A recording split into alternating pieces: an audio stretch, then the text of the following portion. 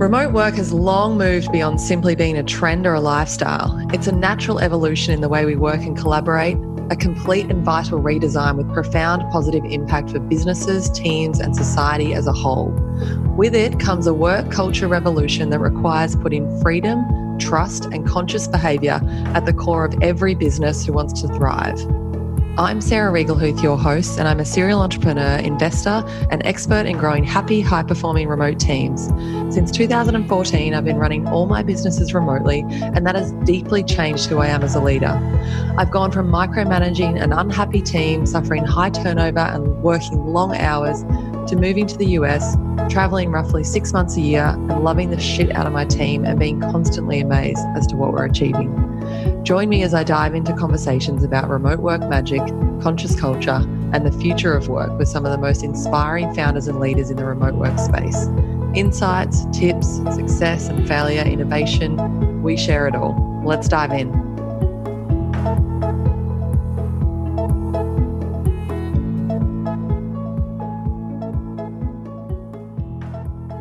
My guest today is Sondre Rusk, who is a Norwegian entrepreneur living in the San Francisco area and working on a really exciting project, something that I'm incredibly invested in and something that's very complementary to what we do. In fact, we've just partnered with his company Safety Wing with their remote health product. So we will now be offering health insurance, global health insurance to all of our remote professionals, which is super exciting, something that I've always wanted to be able to do, but it just hasn't been available to us in the past. And ironically, I started working on this about a month and a half ago, and I started thinking like maybe we're going to have to create this ourselves.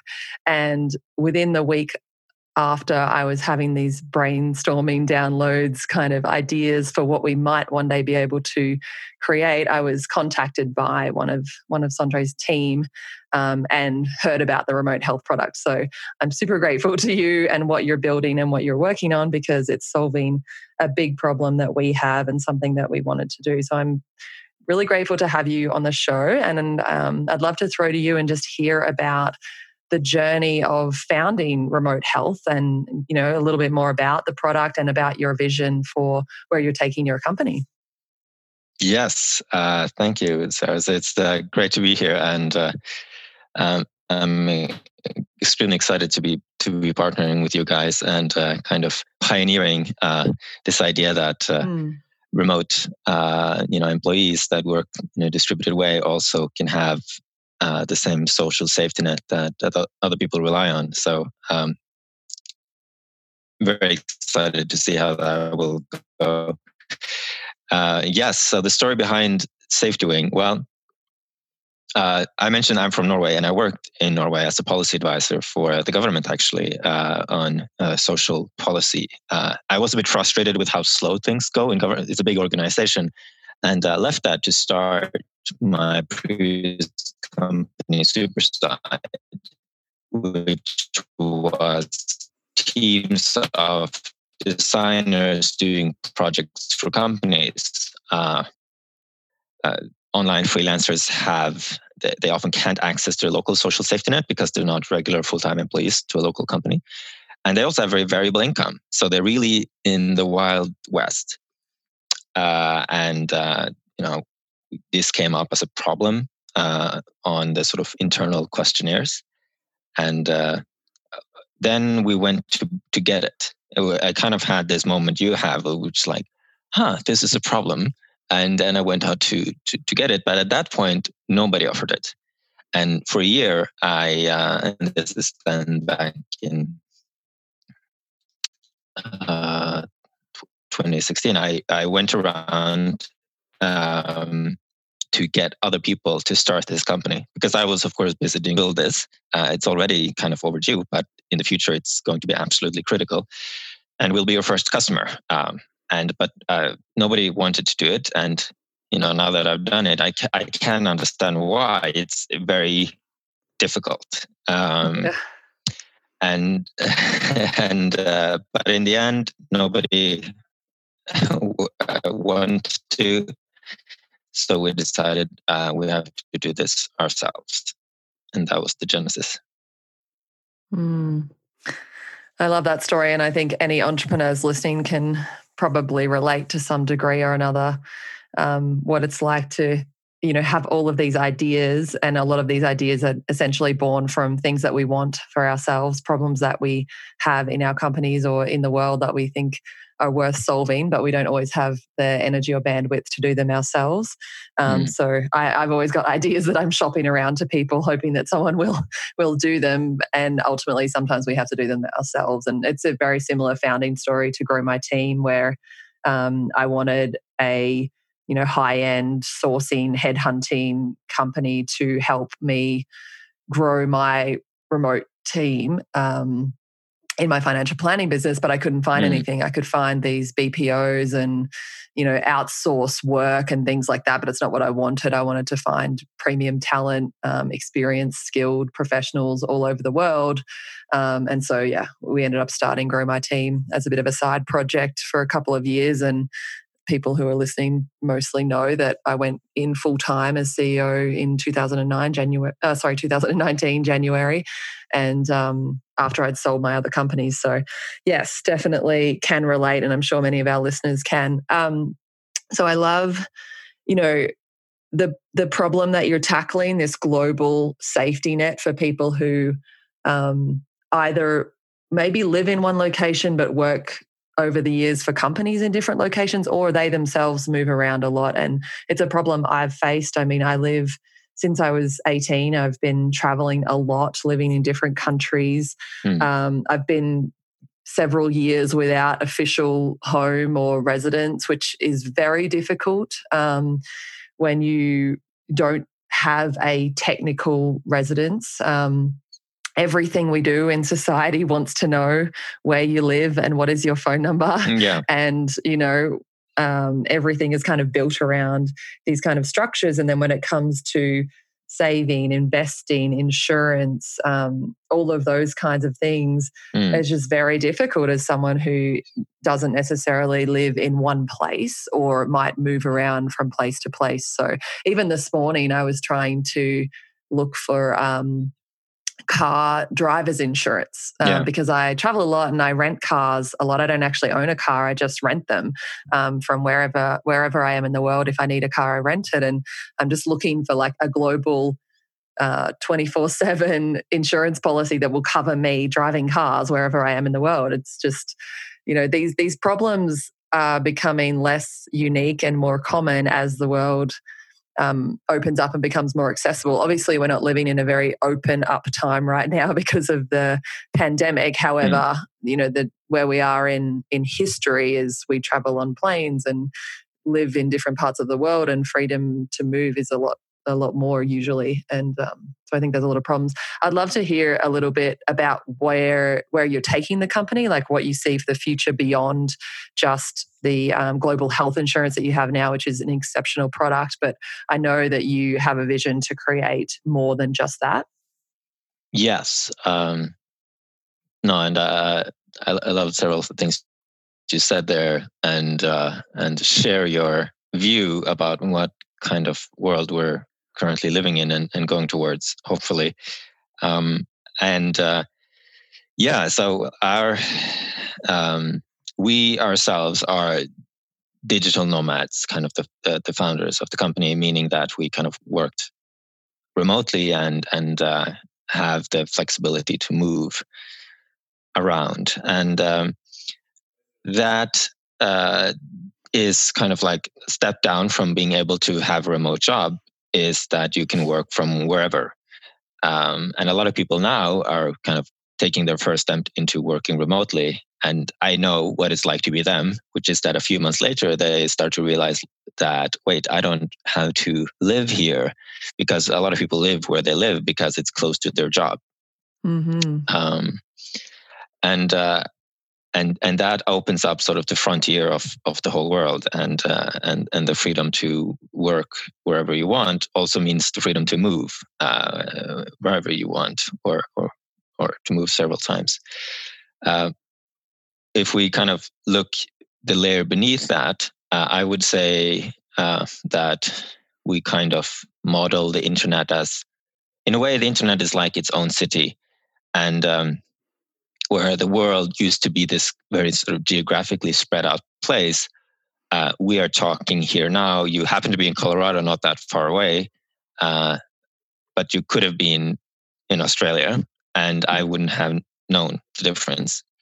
And everyone kind of knows what that is like now, where the geographical distance of who you work with and talk with and interact with is mostly gone. There is still some time zones, but it's mostly gone. And that is creating this new world, essentially, which is the internet.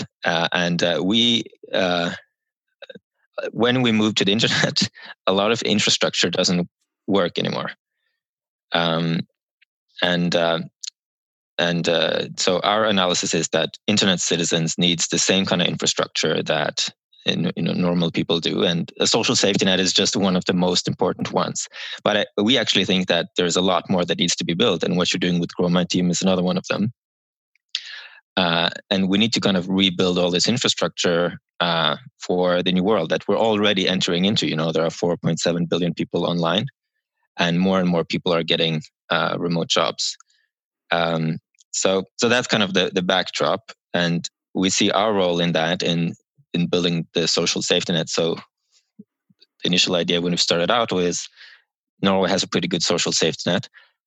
It includes things like health, income protection, like unemployment, retirement, and other things. So we kind of want to recreate all of those, but globally as a product for internet citizens. That's kind of roughly the product vision. And we succeed when we have done all of that, when we have taken each of these and reimagined them in a way that works globally. I love it. And something that I was thinking about when I first started, imagining that maybe I was going to have to build this myself, was even rethinking what these benefits are that we actually want and need. When I was initially brainstorming it, I thought about the fact that, if I ask an American citizen what they would expect and want in terms of benefits, they would probably list off to me the benefits that are common in the United States. Mm-hmm. If I asked an Australian, they would list to me the benefits that are common in Australia, Norway, Philippines, wherever, South Africa. And I thought to myself as well, like, we also need to be asking the bigger question of, like, what are the benefits that we don't even know that we need, or that we're not even sure of, because we all have these conditions and conditioning that's based on the place that we spent the most time, that we were raised. So in Australia, most people get 4 weeks a year of annual leave, for example, whereas in the United States, it's 2 weeks. So there would be two different answers probably coming.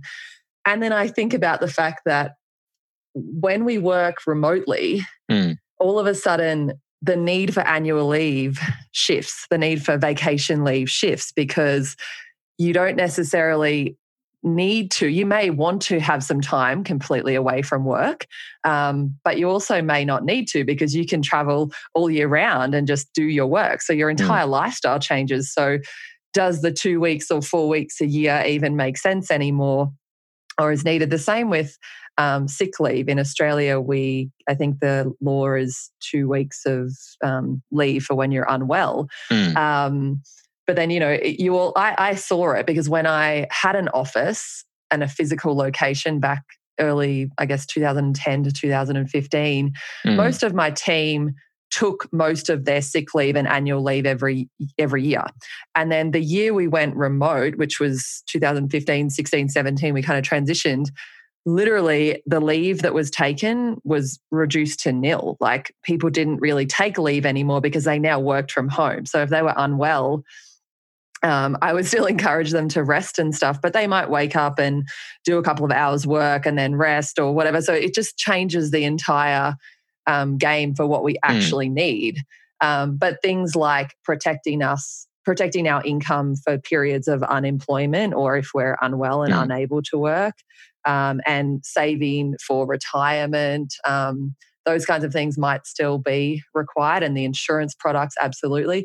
Retirement, I also think, potentially looks different as we move to the new world and the new era. Like, what is it actually? And as we see millennials and the next generation, the way that we work and the way that we want to work is on projects that we're very passionate about, very engaged in, all of a sudden it doesn't even feel like work anymore, and we don't operate in the same way as previous generations where it was like, I turn up, I work, I get a paycheck, and then I live outside of that. My life is, I just work to live. Whereas I think we see as the world opens up with all these different opportunities and possibilities, people really like to merge their work and life and just enjoy the things that they're working on. So then what is retirement? Is it the same as what it was 20 years ago? So do we need retirement savings in the same way? Maybe, maybe not. I just think it's really important to question all of these, everything that has previously existed, and see what is actually required in the new world. I love one thing that really was exciting to me was when I watched one of the presentations that you gave, and I can't remember right now what the conference was, but it was around this idea of like an internet country, and you were just referencing then internet citizens, or those of us who essentially live on the internet. I'd love to dive into that a little bit, because I always had this idea when I started traveling so much and living much more of a nomadic lifestyle. I thought it's really quite wild that I, at the time, was still an Australian tax resident, and I was living almost, I'd probably spent 11 months of the year not in Australia, and maybe 2 to 4 weeks a year visiting friends and doing whatever.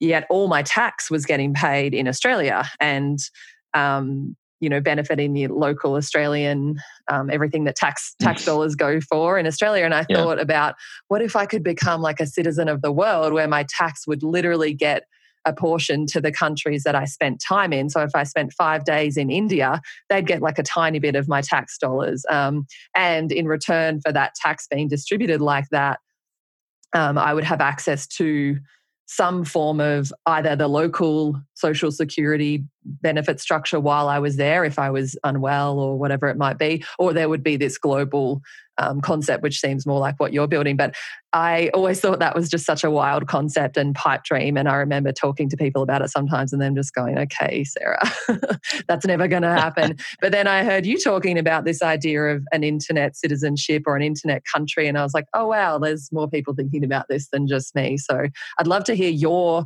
ideas on it. You talked about how it might look. Let's dive into that and where you see that side of the world going.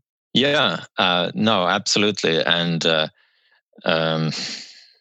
so to just kind of start with the big pieces. So you mentioned both retirement, sick leave, and I absolutely agree. Both these things have to be reimagined. So they have to be global, they have to be simple, but they also need to work differently. And like you said, and as we take each of those things into account, then we have to make it work for the next generation. So, but to take that on to the country on the internet, yes, it is. When we first started out, it was kind of like our secret mission. So, I mean, our near-term mission is to make each of these products great products, like make a great health product, make a great retirement product. But we had this thing kind of in the back, and it's not, and we have also been open about it. But the idea is that when we have completed a global social safety net, perhaps we are a country on the internet, and a country on the internet, I think has to be built. It's kind of like a global social safety net has to be built by somebody. A country on the internet also has to be built by somebody. And why is that? Well, it's because the geographic countries become obsolete. And it's for the reason you mentioned now. Like, if you can move around to different places, are you getting services from Australia when you're in Denver? Very little, I assume, right? Because you can't access those. And similarly, if an Australian has an internet company, kind of maybe it's domiciled registered in Australia, maybe in the US, and they hire a remote employee in Argentina, which country do they pay tax to? Where do they get their services? And the answer today is very unclear. Well, there's certain nobody's going to get any services, but it's also unclear where they would pay their taxes. It's not obvious. And you have all these kinds of issues showing up. And the solution, we think, is that someone has to build a country on the internet. And our approach to building a country on the internet is a friendly manner. That is also how we're doing our first product. You can think of it as sort of two approaches. It's like revolution and evolution. So many people in crypto will kind of go with revolution. They will build something from scratch, and we're more kind of trying to build a portal and kind of drag with us the old world, into the future a little bit, where we're in a sense being cooperative, friendly with existing countries, making sure that we do things in a legal way, but at the same time recreating something that will actually work in the future. The issue of taxation is exactly the right one there, because the countries have the problem too, but it's also an opportunity, for forward-leaning countries. Like recently we saw, and we are talking to many of these countries, like Barbados, Estonia, who are ahead of the curve in making digital nomad visa. Yes, have just stepped up announcing this 1-year visa for people to come, and I don't know if it's in place yet. I read an article about it. People can come and live and work there for a year, which is really exciting, and shows me that there are, as you said, forward-thinking countries who are actually engaged in this problem. Absolutely. No, there are. And for the people who are the countries that are move quickly, they have the opportunity to get these like super creative digital nomads to come and, work in their countries. And, it's the best people you can have visiting, usually. Also for internet companies to register there or move there. So there is this great opportunity for those who are forward leaning, and what a country on the internet promises, or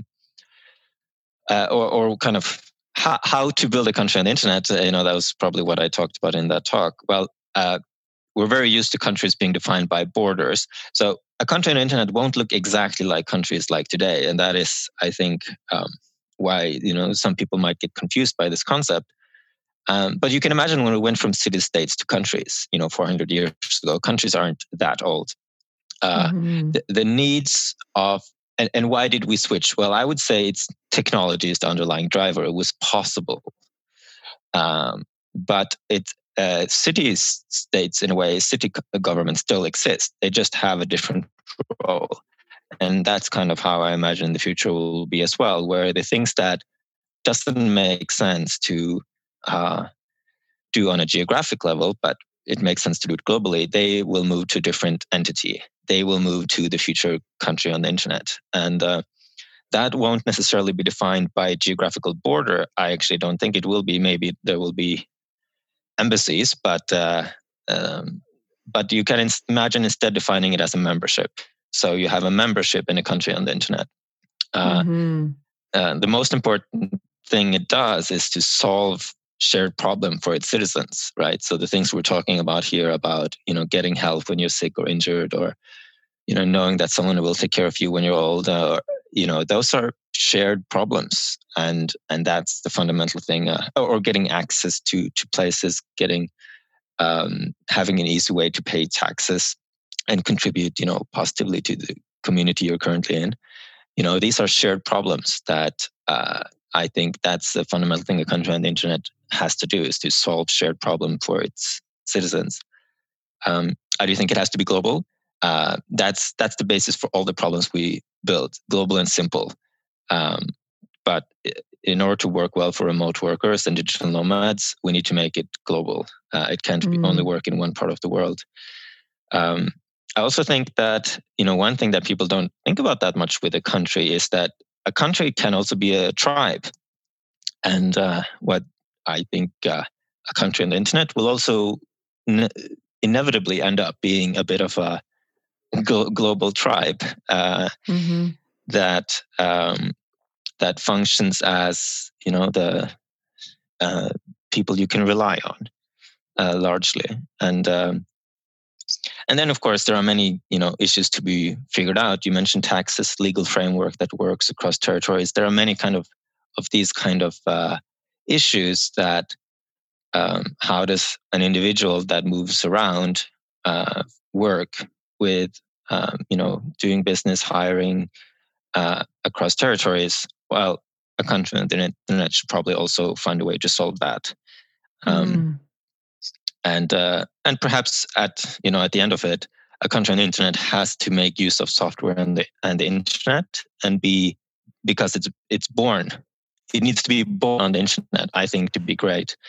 And I think this will be the problem for other countries, even forward-leaning countries who try to make this stride, is that because they're not born on the internet, they have this legacy technology, in a sense, that is preventing them from being great and from being good enough. So a country on the internet, I think, has to be born on the internet, made for continuous improvement, and aim to be 10 times better than any existing option. It's amazing. And what would you say? I mean, Estonia is probably the most, in terms of technology and forward-thinking action they've taken around this. I don't know of any other countries that are quite at the level they are. But it's pretty amazing from what little I've seen, and I haven't done a lot of research into it, what they've done. And I think you might have referenced them at some point as being like, a partner country to this internet country or something like that. Yeah, no, definitely. So I should say we are very good friends and big supporters of the Estonian e-residency program. And Estonia, if you were to say a country that is most like a startup, I would say it's Estonia. It has that very youthful feel to it and bold attitude for some reason, and there are historical reasons for that. But they are just ahead of the curve on many things, and they understand the new world much better than most of the other countries. In terms of how to in one day when the kind of citizenship is defined for the country on the internet, one way to be recognized by other countries. So this is I guess for special interested parties, but it's how do you become a country? Well, you're recognized by other countries is the answer. Well, you need borders and recognized by other countries. I think borders can be replaced by membership, but you still need to be recognized.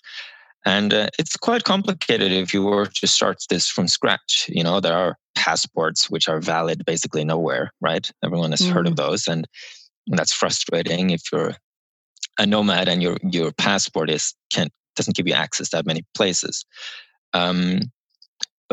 So if you build from scratch, you have to do a lot of diplomacy work. But there is a back door. The back door is to work with a forward-thinking nation, usually a micronation, who can see this new future and already have passports or secondary passports that are recognized, and do this, create the passport in partnership with them. So our hope when we do get to this is that we can arrange the best of online identity. There are many projects going on there with a new passport made with one of these, forward-thinking micronations. And that is marred, and you get this sort of hybrid of physical and digital identity that you can use to access countries anywhere in the world. And that to me seems like a very realistic and fast way to create this kind of new citizenship. I agree. I liken it to, I have an APEC card, which is a card available to Australians and other parts of the world, where you go through extensive security checks, and it just means you can enter a whole bunch of countries easier. You can go through the diplomat line at the airport, or some of them have a specific APEC card line, and you often get longer visa periods. So when I go to Indonesia, I get 60 days instead of 30. There are countries that I can go to where I would usually need to get a visa that I don't need them. And I that's the way that I, in the current world and what's available and the experience, I kind of saw that as like what it might look like, where you have a membership to this internet country and an ID card or a passport or whatever that you would use alongside, for me, my Australian passport or whatever, but it would mean I have access and more free-flowing access to the partner countries or all the countries in the perfect world. Yeah, but I mean, in many ways it's a lot, but in other ways it makes a lot of sense. And, I do think we have a chance, as we were talking earlier, to rethink how things are and how things need to be. And maybe there are things that can be simplified and streamlined in the new world. Yes, I love that idea. And you're absolutely right. Like there are two kind of broad ways. And I mentioned the micronation way. And the other one are these private offerings. Fast Track is another one. There are some of them, and they have exactly done that. The US has some. Yeah, the US has some, and no, that's exactly right. There are private ways that what you use Passport for, and that's exactly right. Access is the primary thing, and if you can make access frictionless and easy, that is the main use case that people use the passport for. Like, when do they find their passport? When they're crossing a border and they want access to that country. And you can optimize towards that. But anyway, to mention, like we see our mission first and foremost as building great social services, and then we want to contribute to the creation of a country on the internet. I do think somebody has to build it, though. It does seem to me like when I look into the future, I don't see a world like 20 years from now where there isn't something like a country on the internet. So I do think this is inevitably in our future, and we just have to make sure we build it in a way that is good. That's a little reflection there. I love it. Well, this has been an incredible discussion. I'm so excited to find more people that are thinking about this kind of, it seemed, talking with you now, I'm like, oh, it's so obvious. But when I was the only person in my world that was talking about this thing, it felt like such a pipe dream. But we've also been skyrocketed forward in the last, 4 or 5 months into this kind of future that you saw coming, that I saw coming, that we were trying to operate in. All of a sudden, the rest of the world is like, oh, like I get it now. I understand what it's like to be working online, communicating online, really living a lot more online. And I don't think it's the way that people imagined it before, where we're all walking around in some fake internet world, like what's that movie, Ready Player? Yeah. One or something, Ready Player One. I mean, obviously there are games and things like that, but that's not necessarily what it is. It's about the fact that technology and being able to, us sitting here, where I don't use the video for these podcasts, but we are looking at each other on a video, we're essentially teleporting, and, we get to just like have this experience with people from all over the world. We become more connected.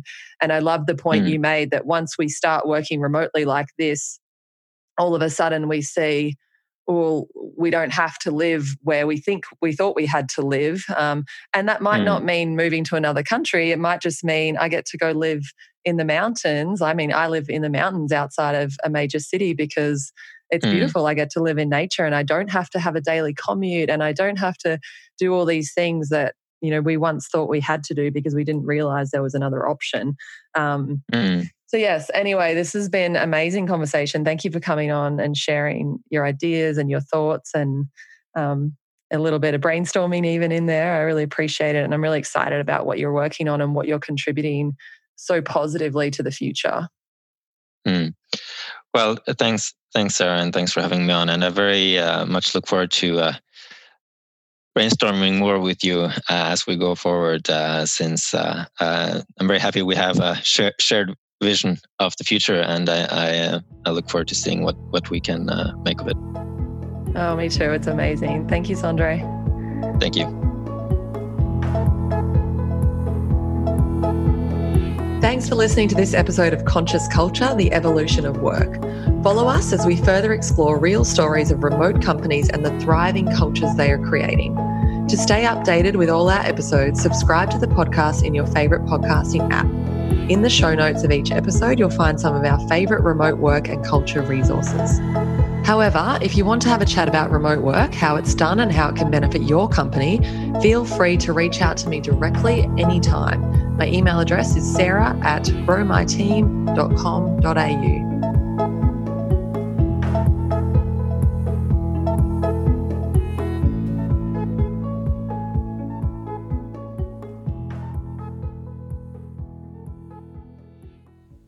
SafetyWing is one step closer to creating a global social safety net for remote workers and companies with their new health insurance product, Remote Health.